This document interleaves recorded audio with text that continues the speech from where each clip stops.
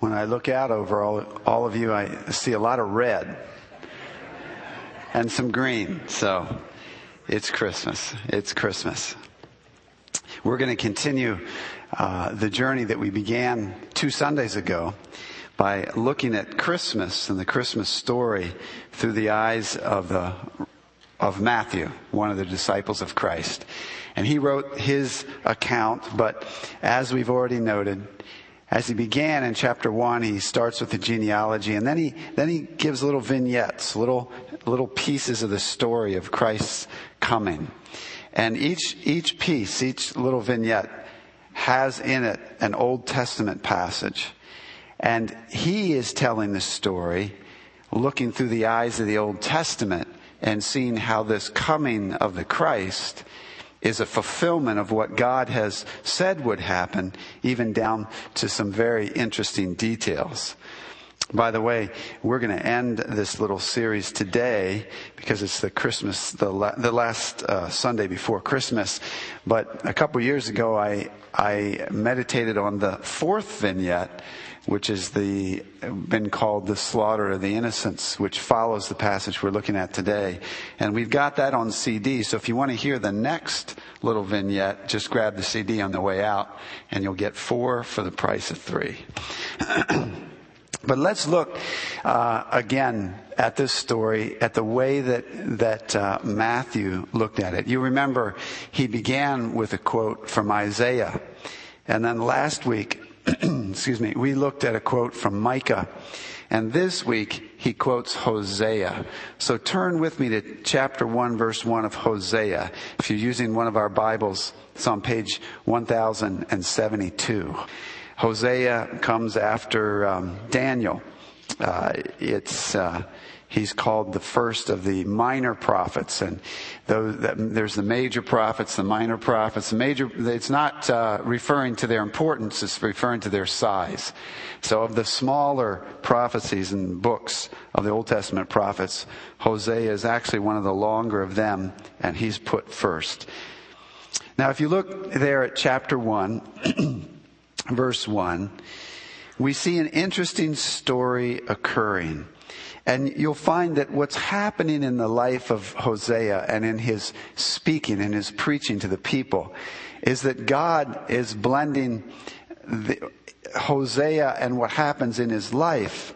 He's taking not only a message that God wants to give, but he shows the message through the prophet's life. So that what happens in his life is linked with what his message is. And indeed, it's an amazing, amazing story. It is not necessarily an all pretty story. It's not a nice story, but it's an amazing story. Let's start at verse 1. It says, "The word of the Lord, which came to Hosea, the son of Beeri, during the days of Uzziah, Jotham, Ahaz, and Hezekiah, kings of Judah, and during the days of Jeroboam, the son of Joash, king of Israel." If you've been paying attention, you might have noticed that over the last couple weeks that some of those kings that are mentioned are the same as before. And sure enough, these prophecies that Matthew has gone back to look at concerning the birth of Christ and the coming of the Messiah, Isaiah, Micah, Hosea, their lives overlapped with each other. Not exactly, but they overlap. So all these prophets came from the same time, which, as you'll remember, and amazingly so, this was 700 years before Christ walked on the earth. Now we pick up the story in verse 2. When the Lord first spoke through Hosea, the Lord said to Hosea, "Go take to yourself a wife of harlotry, and have children of harlotry, for the land commits flagrant harlotry, forsaking the Lord." God tells Hosea to go down to the red district and pick a wife for himself from among the prostitutes. That's what he's saying. That's what harlotry is. It's translated in various ways, depending on the translation you use. Whoredom, prostitution, harlotry. It's the same idea. And so the prophet is told to do this. And he goes and he does it. You look at verse 3. So he went and took Gomer, the daughter of Diblaim. Now first we just got to get over her name, because the only other Gomer I know is Gomer Pyle. All right, so let's just get that out of the way. So this Gomer is a woman. In that day and in that place, Gomer was the name of a woman. So here we've got Hosea, and he goes and he takes Gomer. Now he marries Gomer. And then in verses 3 to the end of the chapter, they have children. And there's some significance to the names that the children are given. And that all has a part to do with the story. But we're not going to take time to go into each of those now. But we pick up again the story at chapter 2, verse 1. Say to your brothers, now this is Hosea speaking. Say to your brothers, Ami, which means my people, and to your sisters, Ruhama, which means she's obtained compassion or mercy. Contend with your mother, contend, for she is not my wife, and I am not her husband. And let her put away her harlotry from her face. What's happening here? These are your children. I mean, she's your mother, and I'm your father, but she's not my wife. Here's what's happened. Gomer now has left. She's left and deserted Hosea, and she's gone off for another man or for other men. She's returned to her harlotry. That's what's happened here. You see, he's saying to his own children that he's had with her, contend with your mother. You see in verse 2, contend with her, because she's not my wife. I'm not her husband. Let her put away her harlotry from her face. So this woman that Hosea has gone and taken out of her situation, she's gone back to it. Well, what's life like then for her? You look at verse 5 to 7. For their mother has played the harlot. She who conceived them has acted shamefully. For she said, I will go after my lovers, who give me my bread and my water, my wool and my flax, my oil and my drink. Therefore, behold, I will hedge her up with thorns, and I will build a wall against her so that she cannot find her paths. She will pursue her lovers, but she will not overtake them. And she will seek them, but will not find them. Then she will say, I will go back to my first husband, for it was better for me then than now. You see, what happens is life gets hard now for Gomer.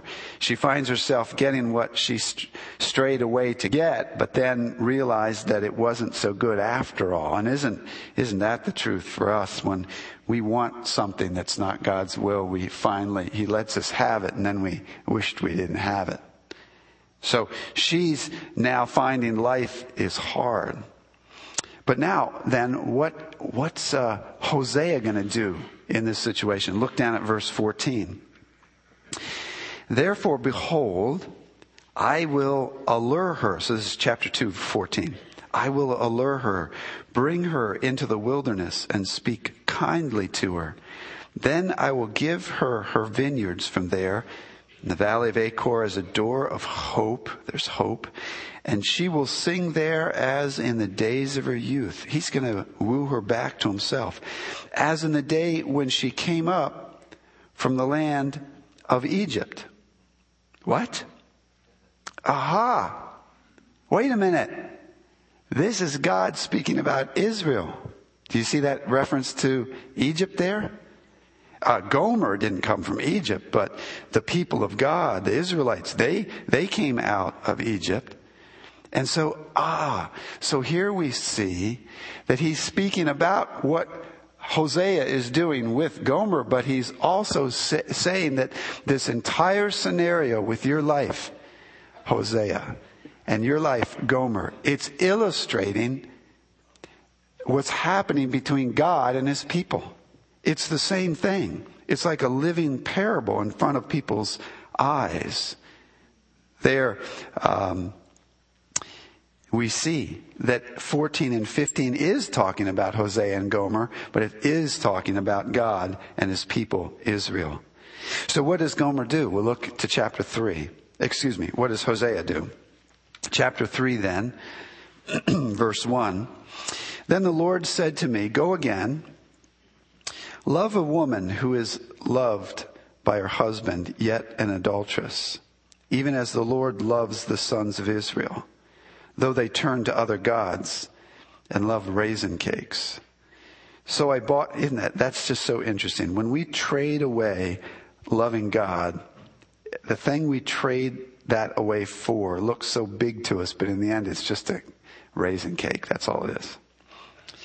Verse 2, so I bought her for myself for 15 shekels of silver and a homer and a half of barley. And then I said to her, you shall stay with me for many days. And so what's happened here is that somehow it appears that Gomer, in her bad estate, perhaps even sells herself into slavery. She's out there in this hard world, getting what she asked for, and she's trapped. And her faithful husband comes and buys her back. He buys her right back out of slavery and buys her back to himself. Back to himself. This is an amazing story. Amen? Is this amazing? I want you to note some lessons here about the parallel between Hosea and his wife Gomer and God and his people. First of all, just as Gomer was initially unworthy, so God's people were unworthy. She was living a life of prostitution, and Hosea goes and chooses her and takes her to himself. And so it was with the people of God. You remember the people of Israel, they started with Abraham, who was at that point named Abram. God changed his name later. But what was that like? I mean, think of it. There's the whole earth, all these people.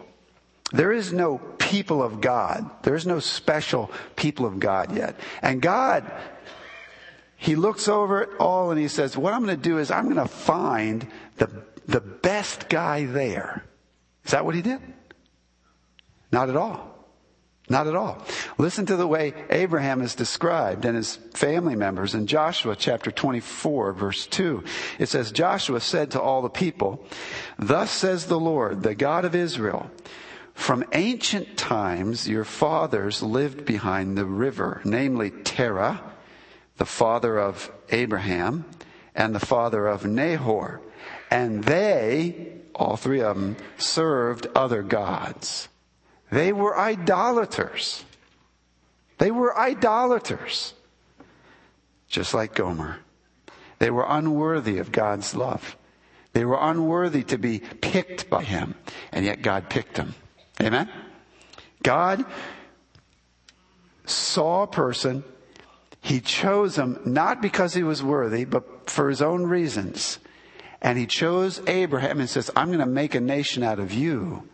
That's going to be a special people. And from that special people, I'm going to bring this special one, the Messiah, who's going to come and rectify what's wrong with this world. Well, secondly, another parallel. Just as Hosea married Gomer, so God has become Israel's husband. You know, the Exodus was a giant marker for the people of Israel. It was an ever to be remembered demonstration that these people were God's special people. We saw it there. You look at chapter 2 again, verse 15. It says, and she will sing there as in the days of her youth, as in the days when she came up from the land of Egypt. When she came up from the land of Egypt. Forever after, by proclamation of God, by rites and ceremonies that the people of Israel were to do every year to remember, they're coming out. They're being delivered up out of Egypt, marked them as a people, and said something giant and significant about the way God is relating to them. In Isaiah 54, verse 5, it says, when God, Isaiah is speaking to them, he said, to the people of Israel, he says, for your husband is your maker, whose name is the Lord of hosts. So just as Hosea now has taken Gomer and become her husband, God has taken the people of Israel and made a special relationship with them. But then, thirdly, just as Gomer had been untrue to Hosea, Israel had been untrue to God. Look at chapter 5. Hosea chapter 5. Look at verses 3 and 4. I know Ephraim, and Israel is not hidden from me. For now, O Ephraim, you have played the harlot. Israel has defiled itself. Their deeds will not allow them to return to their God, for a spirit of harlotry is within them, and they do not know the Lord. The people of God who had been the recipient of such an unbelievable, gracious work of God in their lives, He chose them and treats them in a special way. They turn and they go off after other gods.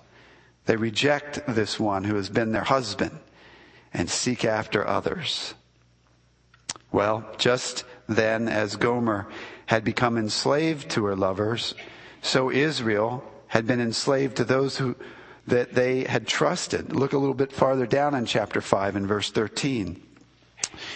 When Ephraim saw his sickness and Judah his wound, you see, it wasn't so great. They went after what they were looking for, and they found sickness and wounds. So when they saw it, it says, where'd they go? Then Ephraim went to Assyria, not to God. They went out after Assyria and sent to King Jareb, not even an Israelite. But he is unable to heal you or to cure you of your wound. Israel, the people of God, had become enslaved to others. And they went out to others in their spiritual harlotry. They went out to others and they didn't find help like they were hoping to find.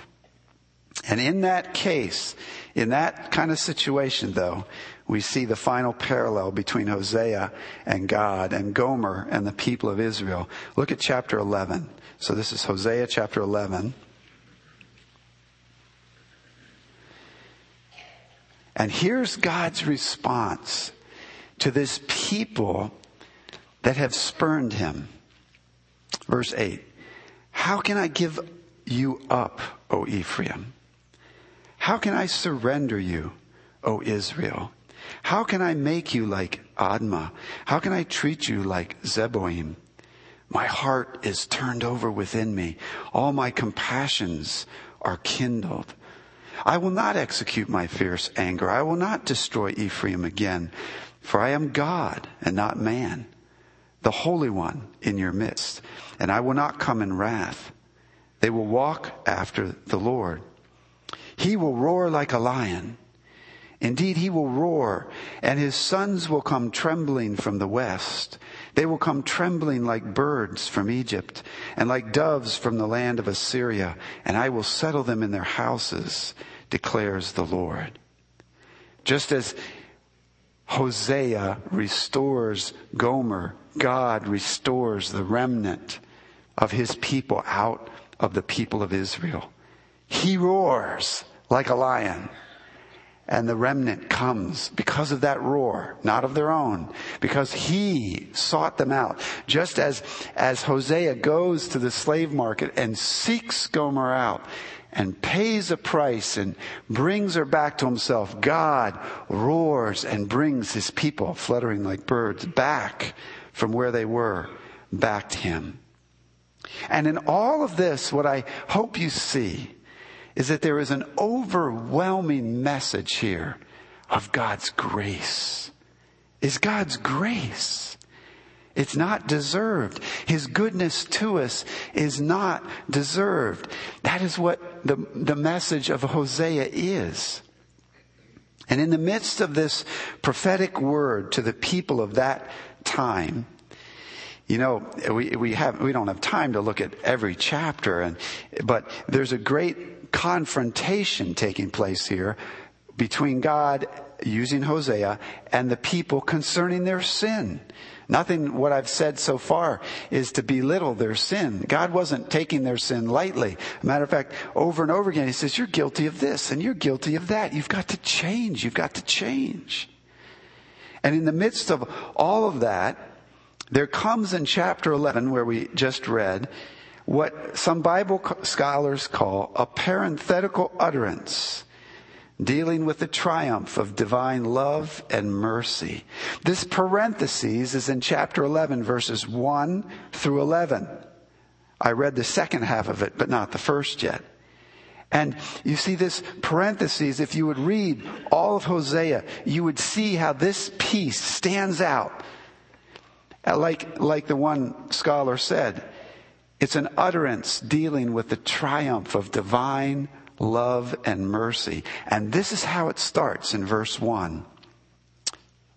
When Israel was a youth, I loved him, and out of Egypt I called my son. Out of Egypt I called my son. That, in the middle of this message that's saying that God's mercy triumphs over people's sin. God's grace is extended to those who spurn him. Out of Egypt I will call my son. Now keep your finger in Hosea. We're going to come back. But turn over to Matthew chapter 2. It's on page 1142.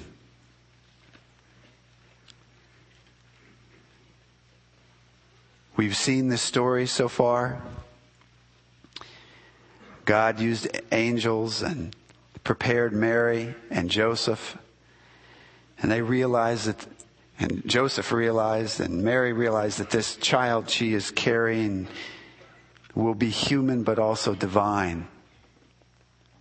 And then we see that they are in Bethlehem. And Mary gives birth, but there's this astounding arrival of people from the east, the Magi, that stir up Jerusalem, and especially Herod. And Herod sends them, go find this one in Bethlehem and then come back to me. Of course, he had evil intent. And after they found him and worshiped Jesus, God appeared to them again, or used a dream to tell them again, don't go back to Herod, go another way, and they leave. And that's where we pick up the story in verse 13. So it's Matthew 2:13. It says, now when they had gone, behold, an angel of the Lord appeared to Joseph in a dream and said, get up, take the child and his mother and flee to Egypt and remain there until I tell you, for Herod is going to search for the child to destroy him. So Joseph got up and took the child and his mother while it was still night and left for Egypt. Because you see, that's outside of Herod's reign. He can't reach them there.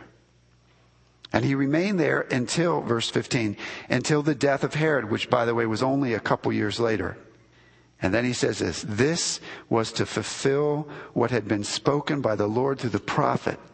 Out of Egypt I called my son. Just like the nation Israel, the Messiah also would come out of Egypt in a manner that rings of triumphant grace. Triumphant grace. Matthew reaches back into the context of triumphant grace and sees that this little episode in the life of the Messiah was prophesied there and is taking place now. Friends, I want us to see some lessons here. It would be only appropriate to see some lessons in this concerning the grace of God. First of all, I want you to see that the grace of God is not reserved only for those with nice sins. Amen? Some people say, I can't be forgiven. You're not so bad, but I'm really bad. You haven't done what I've done. God can't forgive me. But the message of Hosea is that Gomer didn't deserve anything. She never did from the beginning, and she proved it then later in her life, but she was the recipient of grace. There is no sin, my friend, that the grace of God cannot cover. I can't be forgiven. You haven't done what I've done. That doesn't matter. If you receive from God His gift in Jesus Christ, that counts for you. His death counts for you. That's what grace is all about. Grace is the fact that you don't deserve it. Somehow, you see, even when you say those words, well, you haven't done what I've done. You're not as bad as I am.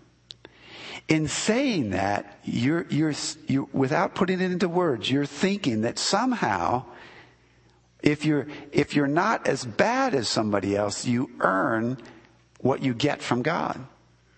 But grace is telling us that nobody earns it. You cannot earn it. That's what grace is all about. Other people think that, well, I'm in the group with the nice sins. I mean, I know I'm a sinner. The Bible says we're all sinners, but I'm not actually really that bad.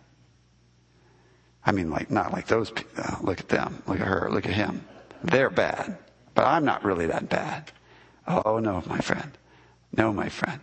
That's not what grace is. See, you're thinking in your mind that somehow you're good enough that God will look at you and nod his head and say, yeah, I'll forgive your sins. Even though he wouldn't do that with someone else. But that's not grace. And that's not the message of the Bible. I remember when I was in high school, I wrestled for a lot of my life. And one time, us guys in high school, some of us went to a wrestling camp. I told this story once, but probably was so long ago you don't remember. But at the Naval Academy, so we went, and we thought we were pretty good, and we kind of were in our own little world. Each of us were in a small pond, and we were big fish in little ponds, and we thought we were big stuff. And so we went over to this for a week or two in the summer, and we thought that everybody else would be impressed with us. And one of the guys who was leading this, coaching us, had won a silver medal in the Olympics. Okay, this guy, I will never forget this. The one day we're all there on the mat, and he says, okay, anybody that wants to, you can wrestle me. He says, I'm just not going to use my hands. That's incredible if you know anything about me. So he just puts his hands behind his back and stands there and say, okay, come on. I think, are you kidding me? The first guy goes out there. He took him down and pinned him and never used his hands. If you know anything about wrestling, that's insane. He just got them all on the mat from the standing position and pinned them. And he stands up and says, next. Well, one guy wasn't smart enough yet. He went out, he took him down and pinned him. No hands behind his back. He said, next. There wasn't a next. He was so far beyond us that it didn't matter how we ranked ourselves against each other. I'm better than you, you're better than me. It didn't matter. Any of that didn't matter. He was so far beyond us. None of us matched him. And my friend, that's the way it is. We're all Gomers. There are differences in sin. There's differences in the seriousness of sin and in the consequences of sin. All sins are not equal in one sense, but all sinners are equally lost. All sins are not equal, but all sinners are equally lost. None of us match up with the standard of God's holiness and purity and blazing love. None of us. We all fall short. So the grace of God is not reserved only for those with nice sins. The grace of God is for us all, and we're all Gomers. Second lesson I'd like us to see about the grace of God. The grace of God is received, not earned. We've said this already, but I want to say it again. Turn now. You still have your finger in Hosea, right? Look at Hosea chapter 14. I want you to see something from the way this book ends. It's really amazing. I want you to see verse 4. So this is Hosea 14:4. God says, I will heal their apostasy. Apostasy is just turning away and running away from God. I will heal their apostasy. I will love them freely, for my anger has turned away from them. But I want you to catch that phrase in the middle. I will love them freely. Free love from God to us means we don't deserve it. It wouldn't be that he doesn't love us freely if we earn it. If we're good enough that, okay, now I'll help you out, God says. Because you've done that and you're that good, I'll help you. No, that's not free. He says here, I will love them freely. And this fits with the whole message of Hosea. That's the whole point of Hosea. God loves freely. You don't deserve it. It reminds me of passages in the New Testament that echo this thought, this teaching from the Old. 2 Timothy chapter 1, verses 8 and 9. Listen, it says, God, who has saved us and called us with a holy calling, not according to our works, in other words, according to what we've done, but according to his own purpose and grace, which was granted us in Christ Jesus from all eternity. Amen? God, he says, he saves us and he calls us to himself. God is the one that goes into the slave market and sees you there on the stand. It's your own rebellion that got you enslaved in the first place. He's already been good to you, but you've turned away from it. And there you are. And God goes in and pays the price. That's, of course, foretelling the death of Jesus on the cross. He pays the price and he calls you off that slave auction block back to himself. You didn't do anything to earn that. He loves you freely. Titus chapter 3 verse 5 says, he saved us. Sometimes you need to note the nots in Scripture. He saved us not on the basis of deeds which we have done in righteousness, but according to his own mercy. It's because of God's mercy that we are saved. It's not because we are righteous. You know, I've had a lot of different jobs in my life. I'm thinking of one in particular where it was, I'm just thinking of a job I had as a carpenter's helper. And then, so the end of the 2 weeks comes, and at the job site, the boss is there and he hands you the check for the last 2 weeks. What did I do when he handed me the check? Did I go, wow, oh man, oh thanks, oh I can't believe it. You paid me.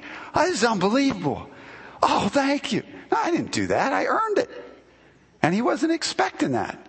I said thanks, and I folded it up and put it in my wallet. I worked for 2 weeks to get that. It wasn't a gift.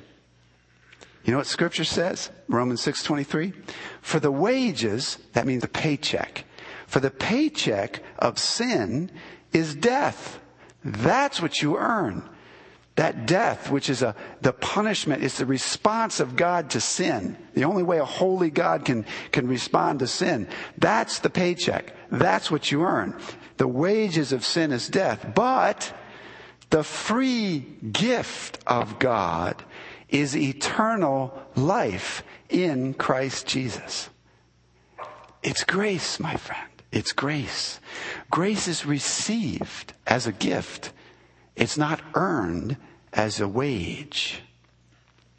Third lesson we see here, that the grace of God is supremely found in Jesus Christ. That's the point of Hosea. Although it took us 700 years to actually see it clearly. That when this one who was foretold in Hosea came, Matthew saw by the power of the Spirit, he said, that's what he was talking about, and points back to Hosea. But that's the point. That Hosea illustrates the grace of God, but while it illustrates this marvelous grace of God, it's foretelling that the one that will be the supreme dispenser of the grace of God, the Messiah, is coming, and he is Jesus Christ. Matthew has seen that already in chapter 2, but now as he tells the story, listen to what he says near the end of the book in Matthew. I'll read it for you in chapter 26. While they were eating, Jesus, this is the night before he was going to die. While they were eating, Jesus took some bread, and after a blessing, he broke it and gave it to his disciples and said, "Take, eat. This is my body." And when he had taken a cup and given thanks, he gave it to them, saying, "Drink from it, all of you. For this is my blood of the covenant, which is poured out for many for forgiveness of sins." In that, Jesus was not pointing the disciples' attention to the communion table. What a travesty when we get that mixed up and think that forgiveness comes from the communion table. Jesus was not pointing his disciples' attention to the communion table. He was giving them the communion table to point their attention to him. Amen? This is my body. This is my blood. The focus isn't on the communion table. The focus is on the Christ that the communion table speaks of. And that's where Matthew leaves us in his story. You see, he begins here in the beginning quoting Hosea, and in the end he's saying, that's the focus right there. It's the Christ who sheds his blood for the forgiveness of sins. That's grace. You don't deserve it. No one who has sinned deserves the forgiveness. That's precisely the point. But the Son of God, Jesus Christ, came, shed his blood, and in doing so receives the punishment that the sinner deserves, and now offers that forgiveness to the sinner. The grace of God is supremely found in Jesus Christ. Fourth lesson, the grace of God, listen to this, is received. How do you receive it? How do you receive this? Do you want it? Do you want the forgiveness of your sins? Yes. How do you receive it? It's received with words. Look at Hosea. Again, you're still there. Chapter 14, verses 1 to 3. Beautiful passage. Return, O Israel, to the Lord your God, for you have stumbled because of your iniquity.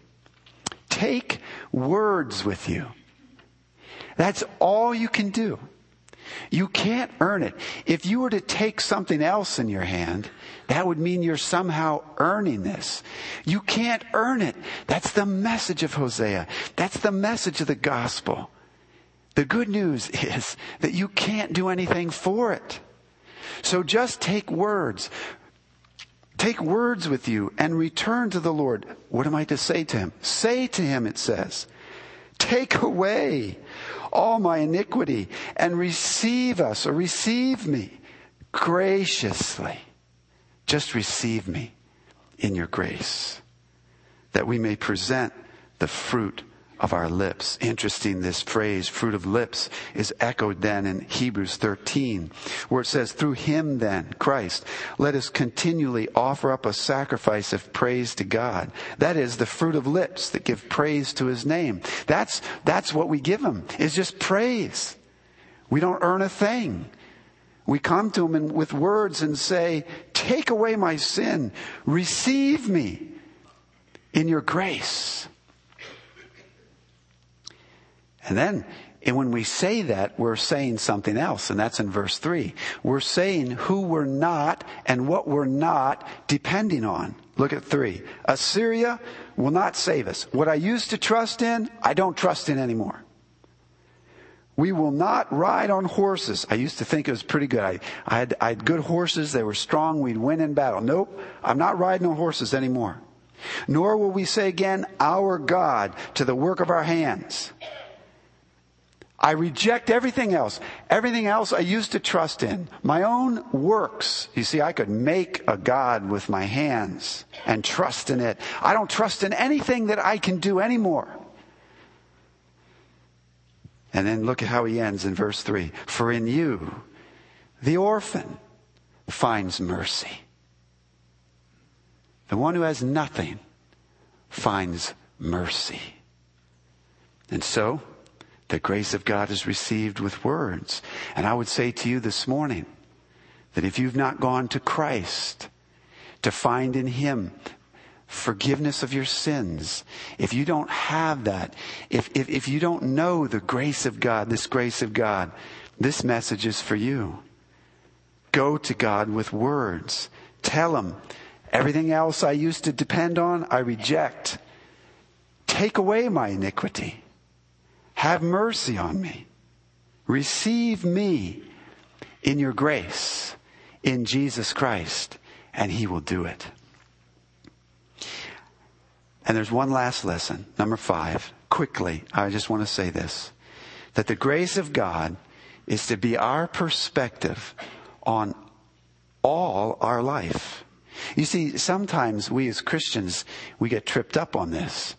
As we've heard and agreed with everything I've just said, everything that we've seen in Hosea, and we realize that we cannot be saved and gain forgiveness for our sins by earning it. We're all Gomers, and so we've gone to Christ and we've received forgiveness. But then we slip back into thinking that the rest of my life now is somehow not grace.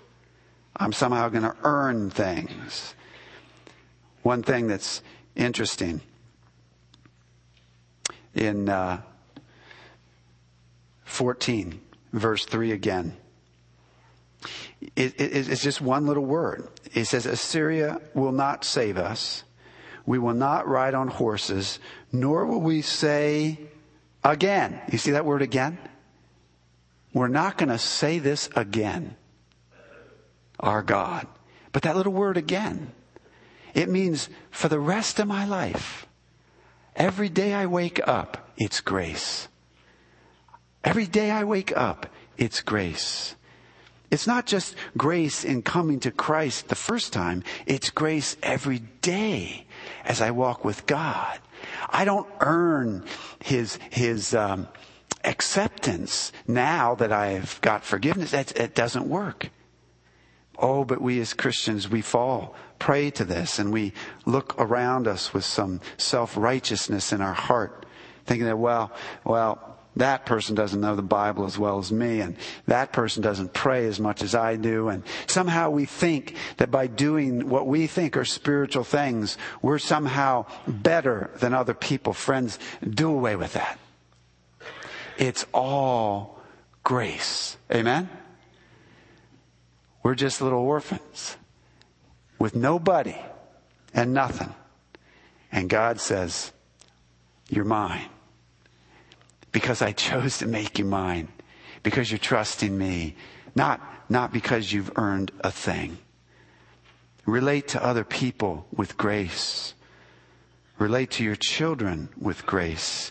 Do you subconsciously and unknowingly give them the impression that they've got to work hard and conform to some set of rules in order to be right with God? You'll crush their spirit if you do that. Because nobody can perform like that. Jesus performed like that, and we hide ourselves in Him. Amen? It's grace. It's grace. It's all grace. The grace of God is not reserved only for those with nice sins. The grace of God is received. It's not earned. The grace of God is supremely found in Jesus Christ. The grace of God is received only with words. And the grace of God is to be our perspective throughout our whole life. May God, in this Christmas season, give us a fresh sense of His grace. Let's stand together, and as we do, we thank you for your grace. We come to you with words, O Lord, and we say afresh, for some of us afresh, perhaps if there's one or two or more here that want to say it with me for the first time, we come to you and say, take away our iniquity, take away my iniquity, and receive me in your grace. For I trust in Jesus Christ and what He did for me. Thank you, Father. We give you our praise and we bless you for the Lord Jesus Christ. And in His name we pray. Amen.